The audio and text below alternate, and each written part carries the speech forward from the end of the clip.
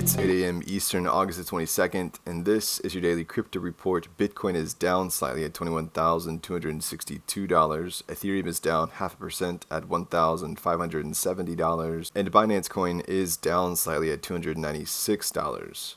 Today's episode is brought to you by Watch This. Watch This takes the guesswork out of streaming the best movies and partners with fine artists to put your favorite film, posters, and a frame on your wall. Buy a fine art print today at watchthiscards.com.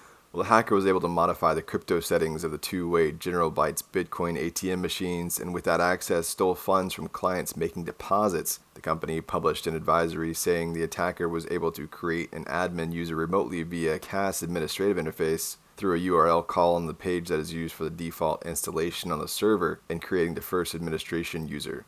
The company also admitted to not discovering the vulnerability despite multiple security audits since 2020. The company has not specified how many people were affected by the hack or how much crypto was stolen. Well, Holdnot is reportedly $193 million in the hole in seeking court protection.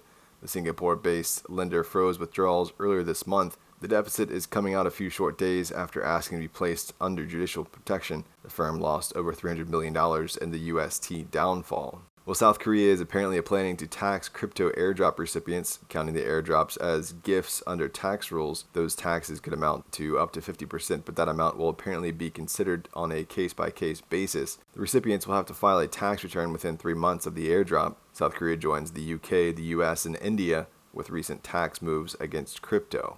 Well, Slowmist researchers suggest that the Ronin hackers converted some stolen ETH to Bitcoin. The $625 million exploit of the Ronin bridge apparently led to the exploiters using sanctioned privacy mixers to hide their trail. Around 6,000 Ether were converted by the attacker using Tornado Cash and was subsequently sent to the exchange Huobi, where it was exchanged for Bitcoin. 439 Bitcoin were then sent to Blender for extra privacy.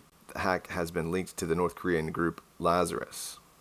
And finally, sports tokens had a bit of a moment last week after Socios.com received regulatory approval in Italy. After a jump and a bit of a dip, the token stayed above their pre-approval ranges.